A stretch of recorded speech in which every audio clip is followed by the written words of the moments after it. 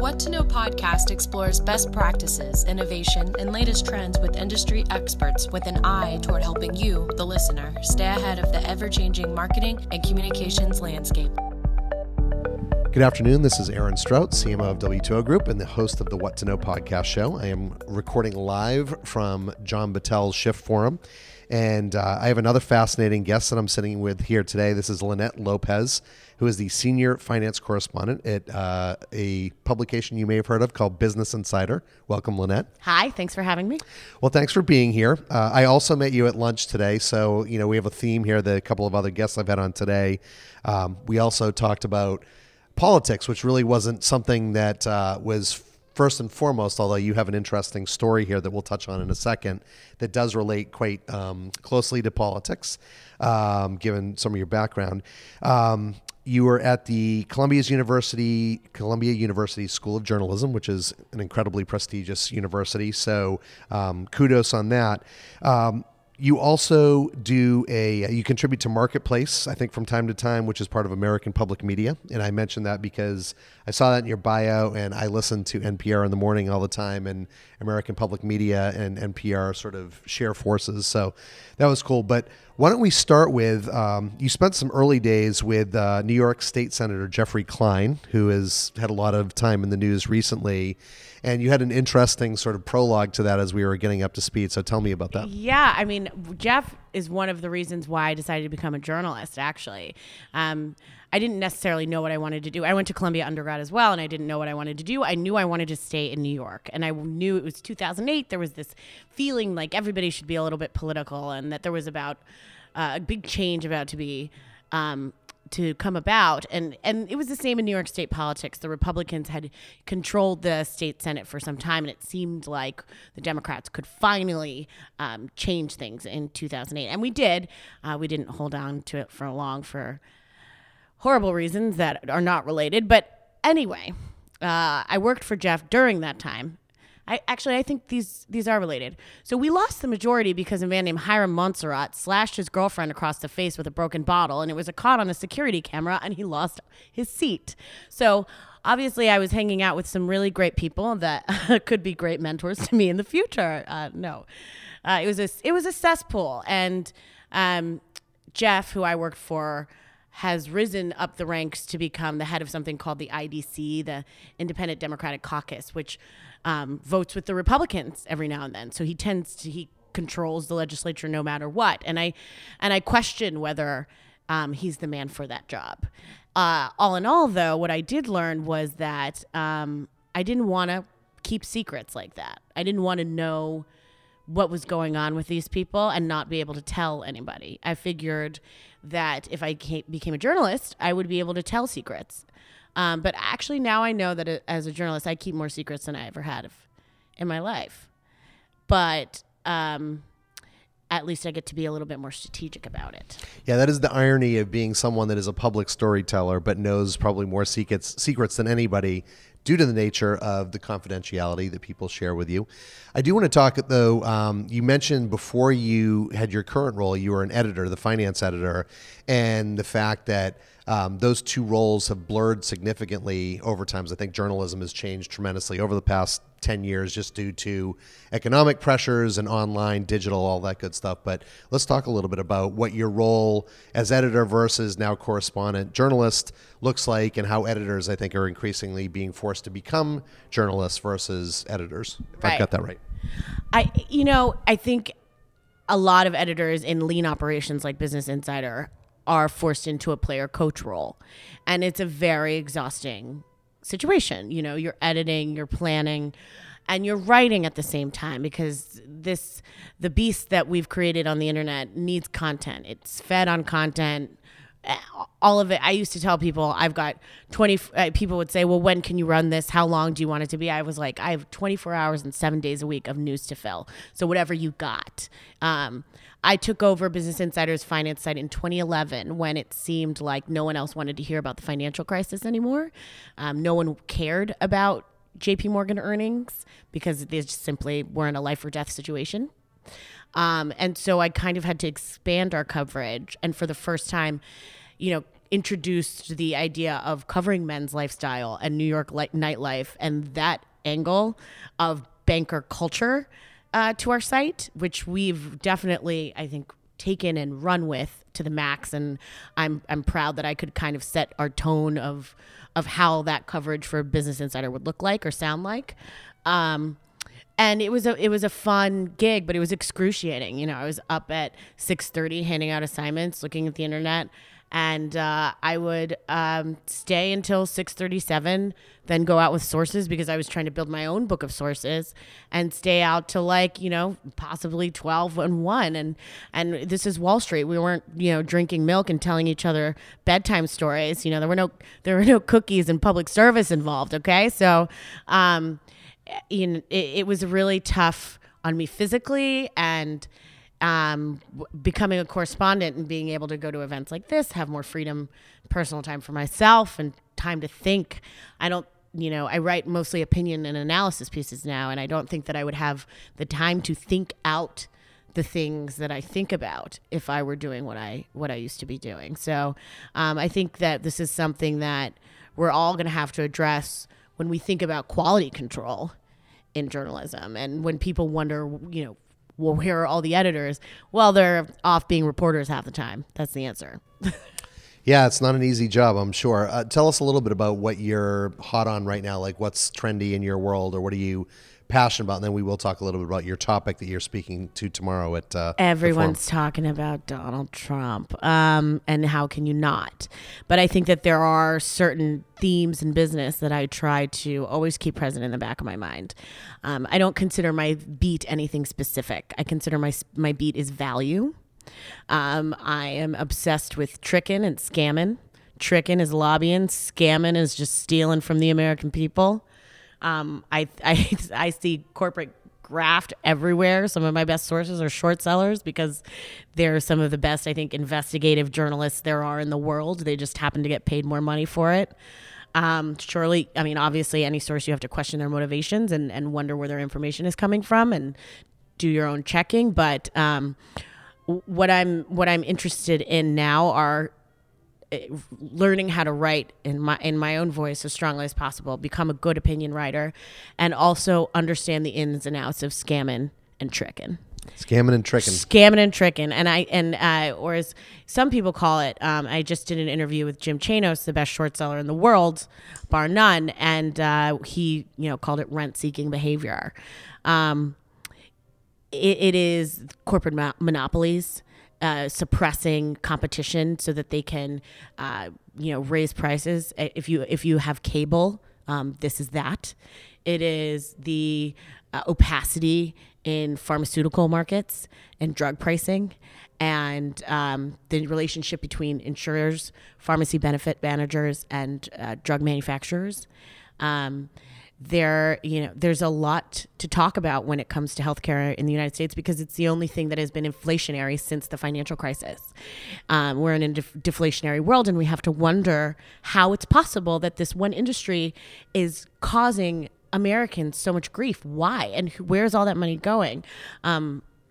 We shouldn't be lighting it on fire the way we're doing, and the incentives in it are all wrong. So that's one of my favorite places to look. The opioid crisis is certainly an outgrowth of that, and understanding the relationship between the opioid crisis, Medicare Part D, and corporate greed is something that I think Americans don't get enough of. They kind of understand the ravages of that crisis, but they don't understand how it started, who started it, because there is a who, and how they are getting away with it, because they are still. So that's another obsession. My godfather always says, when I like something, I write about it. When I hate it, I write about it all the time. Well, I think liking or / loving and hate are the different sides of the same coin, right? You have to feel a passion for it one way or the other to actually enjoy it. Gosh, yeah. And I'm that person in the back going, boo, this sucks. I don't know why. I was just born that way. I think we're hardwired, right? So I'm from Boston originally. I'm a Red Sox fan. And there's a joke. Yeah, but so this is the thing, and this is what I've come to love, because I'm assuming you're a Yankees fan, right? Actually, I rooted for. I wrote my entrance essay into Columbia as an undergrad on the Red Sox Yankees curse and how it reflects my Dominican American heritage. I'm pretty sure this is how I got in, but I sided with the Red Sox in that moment in 2004 when they were the underdogs. Because how could you not? You had Pedro, you had Manny, and you had Big Papi. It's like the holy trinity of Dominican baseball right there. Like, anyway. Well, so why I mention this, and I love the fact that we've got this connection here now, is that there's a joke that I love two teams, the Red Sox and anybody that's playing the Yankees. And I grew up hating the Yankees, particularly because up until 2004, they were our big brother that always, stepped on our lunch, or that bully at school, and then we finally overcame it. But why I say that is I think watching the World Series, if there are teams that I love or hate, I love to watch it. If it's teams that I'm like the Washington Nationals, there's nothing against them, but they're boring, right? Yeah, who cares? So they're playing someone like, I don't know, the Chicago Cubs. I couldn't care less because it's not very exciting. But if it's the Yankees versus anyone, or Red Sox, or whomever, then it's a lot more exciting. Oh, totally. I watched this. I watched the Super Bowl and loved it because I can't stand the Pats. Sorry. I'm a big Patriots fan. Of course you But are. I appreciate the fact that, everyone, if I was not from New England, I would hate the Patriots as well. I'm just glad we still have the city of Philadelphia. That's all. That is actually remarkable that it did not burn to the ground. I think I saw a YouTube video of some guy picking up horse poop and eating it, and I was like, Philly is a place that I'm glad we still have, but I don't know how soon I'm gonna go there. Well, the joke was it was going to burn down whether they won or lost, right? Yeah. And we still have it. And we do. And I say that tongue in cheek to all my friends in Philadelphia, and we have some clients in Philadelphia.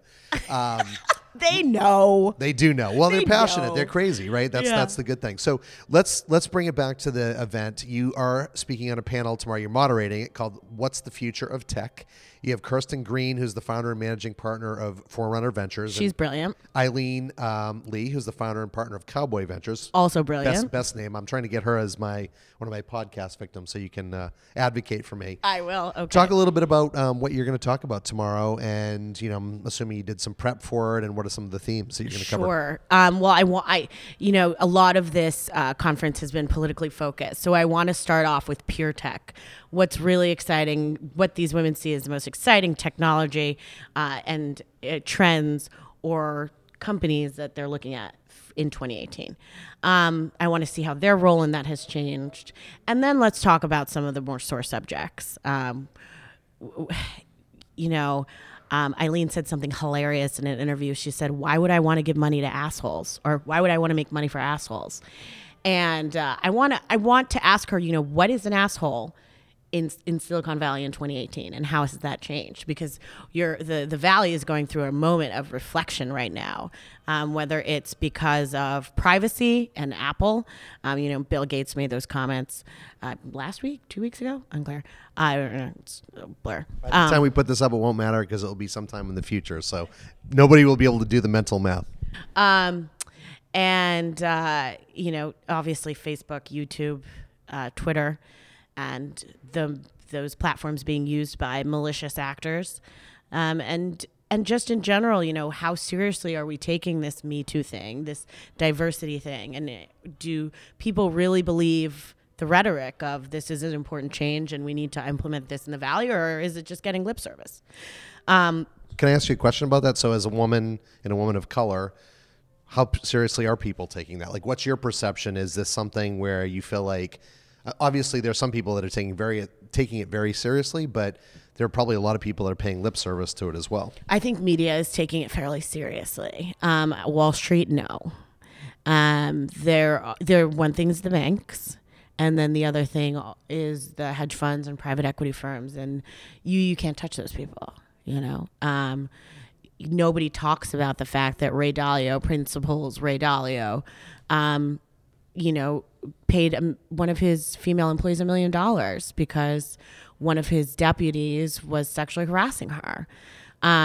It was in the Journal, and people blinked. They did nothing. And Wall Street is a very secretive place. It's a very take it to the grave kind of place. And I don't see much happening there. Now, when it comes to the big banks, some of those banks are so HR'd out the wazoo that a lot of this. Let me explain it this way. As my friend Sally Krawcheck likes to remind me, the women and the minorities were the first ones fired during the financial crisis. There isn't as much of a problem with women or minorities when you don't have as many of them around. And Wall Street is still trying to regain the diversity it had before 2008. And, you can start as many panels as you want to, but it's just all about hiring them. Recently, we learned that women at Barclays in London make sometimes half what their male counterparts make. I don't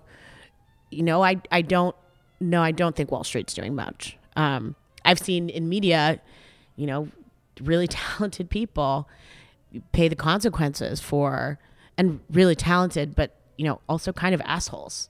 So that's another thing that everybody, I think, is trying to reconstruct in their brain. What is an asshole and what is tolerable behavior? And do we tolerate these assholes just because they're kind of good at their job? And are they maybe just kind of good at their job because they're the loudest assholes in the room?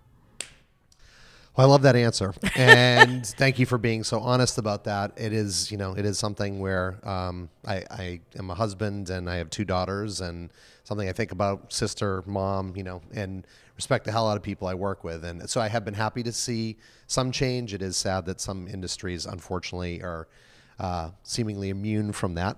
I will say, by the way, I am thrilled, and this is a little bit kudos to John, but the fact that this Future of Tech panel is 3 women.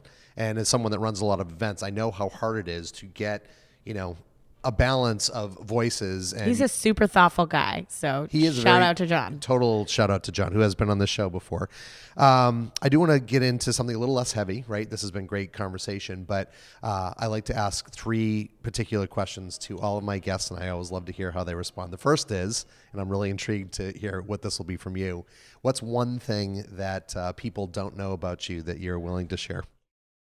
I really love anime. Like, I really love it. Have since I was a kid, still watch it, have strong opinions about it. I am a huge cartoon fan. I love cartoons. Adventure Time, Venture Brothers. I watch a lot of cartoons. So I don't know whether you know this about someone or not, but I would not, you don't strike me as an anime person. I've never quite understood it, but I am a huge dork. I'm just, I don't think I give off dork, but I'm a big dork. You don't give off dork, especially by your comments about having to stay out late night with sources and not drinking milk and eating cookies in New York City. I drink a gin martini up with a twist. See, that and anime don't necessarily feel like they go together, but this is what I love about books. We're going to take a little bit of a different twist on this, because usually I like to ask, is there a book you've read recently? But over lunchtime, I brought up that I was listening to Fire and Fury, and you had an interesting side tale, and you've written about this, and I think we need to be careful about staying within the lines of sources and all that, but give us a little bit more about what we were talking about at lunch and Fire and Fury and some of the things that you found out about meeting with Mr. Wolf, I think, for lunch or it's some social engagement. Yeah. Okay. Can I give one book recommendation that I think is really valid first? Sure. I think that I didn't want to steal that from you. I just was fascinated with the story. Oh, so sure. I wanted to share it. The book is All the Kremlin's Men by Mikhail Zygar. I think it's 2016. It's the court of Vladimir Putin, and I think that it's really an important read for our times so that people understand the evolution of the politician that is Putin. There are not a lot of biographies about him for obvious reasons. We didn't even know he had kids until like 5 years ago. And I think that people need to understand that this is a situation that has been it's not like magically Putin's a bad guy and he's always been a bad guy and he's always been the menace. That there's been a transition. He has changed as a politician and he has evolved and he has gotten darker. His ambitions have gotten larger. And, we can stop Russia, easily if we have the will. It's not that powerful a country.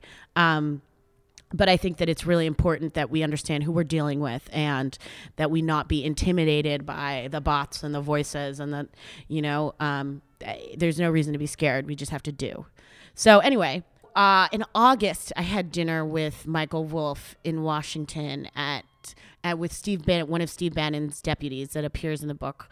Her name It was a woman, by the way, which is a little bit surprising. Alexandra Priate. She is described in the book as a socialite, which is unfair because she works very, very hard. You know, I have known Alexandra for years from Republican circles. She kind of is a consultant who really strides, or at least she used to, and I think she's an incredible example of what has happened to the Republican Party. But her job used to be talking to guys on Wall Street who wrote books about finance, who wanted to get on Fox and talk to Republicans and sell their books about finance. She was the person who, communications-wise, strode the line between Wall Street and conservative media. And as conservative media became more radical, and she wanted to get the most powerful clients who were the hottest things in the biz, one day I get an email from her that says, "Do you want to interview Milo Yiannopoulos?" This is not the Alexandra I know. Okay? And my response was Elzia. no. It was Really? Okay. No, honey. I cover money, and when something goes wrong on Wall Street, you know that it's for one of two reasons: because somebody got too greedy, or because somebody wanted to be right really badly. That's it. It's a simple place. We're dealing with simple critters here. And when you're dealing with somebody like Milo, you're dealing with somebody who is twisted and crazy with insane motivations that are just, I don't want to deal with in my life. I'm the watcher on the wall, making sure the economy doesn't collapse. I don't need like some like frou-frou. I think that I am a like Ken doll, fascist Nazi dude having, lunch with me. I just don't need it. So I told Alexandra. Well, I can see the lunch part, but I am thinking just in part of that, I guess, in retrospect, is he's become such a bigger figure. He's very much featured in the book, and so I share the same disdain as you for people like that. But I'm thinking he's become such a big figure. There's always something interesting about talking to people like that, regardless of how monstrous they are. Well, I said fuck, no. And I had to get 9 in because I counted them. 9. That's the most uses of that word, I think, on the show, too. So you set a new record. I can't send this to my mom. You won't let your mom listen to this. So I said, no, absolutely not. I don't want to do this. But, I've known Alexandra for many years, and she's always been a good friend. And so when I went to D.C., shortly after Scaramucci was fired, because nobody knew who Scaramucci was. Who spoke at this conference, by the way, this morning. Yes, he reminded me that Steve Bannon thinks I'm the enemy. So nobody really knew who he was in mainstream media. I've known Scaramucci for years. I've been attending his conference for years. I've met some of his kids. I've sang karaoke at the Skybridge holiday party. Things certainly changed when he joined the Trump train. And I remember when he did it, actually, and this isn't a long piece that I wrote about him, but when he declared himself for Trump, he did it by tweeting out pictures of himself on Trump Force One. And so I called him while it was actually my 30th birthday, and I was in New Orleans having a really calm dinner at Arnaud, very peaceful, very classy. And I was like, dude, what are you doing? What are you doing? This is crazy, man. You can't do this. And he was like, I was like, you go from Scott Walker to Bush, now Trump. I was like, Anthony, just stop. Just sit this one out. And he goes, when I was on Bush's team, I was on the last bus after Bush's guys, Bush's daddy's guys, and Bush's brother's guys. And now I get to be in the front of the bus. And he didn't like that I put that in my story, but I did. Anyway, point is, CNN, nobody knows who he is. This man is just made communications director, press secretary of the White House. This is the top communications job in the free world. And the man has no experience in politics or communications whatsoever. And nobody knows who he is. So I get a call from CNN. I am constantly on television because Americans not only don't know who he is, but they don't understand what he does for a living or what his hedge fund business is. And I'll give you a hint. It's fees on fees. Anyway, point is, I plan a trip to D.C. so that I can go and, do my digging and see what the Scaramucci regime is like. By the time I get there and plan my trip accordingly, he has been fired. Best, 3 weeks of his life? Oh my God, 11 days, 11 3 days. weeks. Don't stretch it out. So I was like, well, I guess I'm in DC for a week for no reason at all. So let me plan all these other meetings. And I called Alexandra, and she was like, I have a dinner tonight, but why don't you come along? And I didn't know who was going to be at dinner, and it was Michael Wolff. Who knew?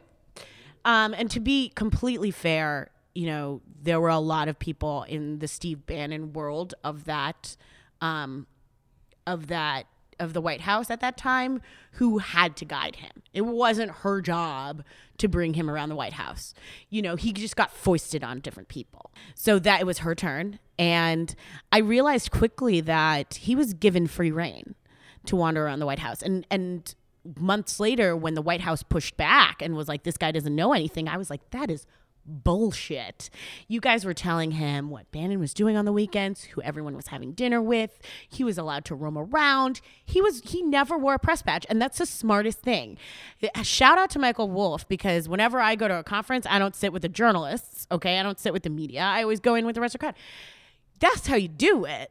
But not in the White House, and no sane White House would have somebody with his reputation within 70 miles. It's totally insane. So, it was very apparent to me that he had convinced these people that he was going to write great things about them. And it was because of his relationship with Roger Ailes, who at that point was dead and weirdly enough, I was at Scaramucci's conference in Las Vegas when Ailes died, and it was the weirdest feeling.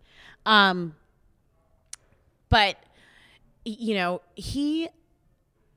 Ailes had instilled this great confidence in Bannon, because Ailes had the sense that Bannon was going to be the next bearer of the right-wing media, which I don't think is true anymore. And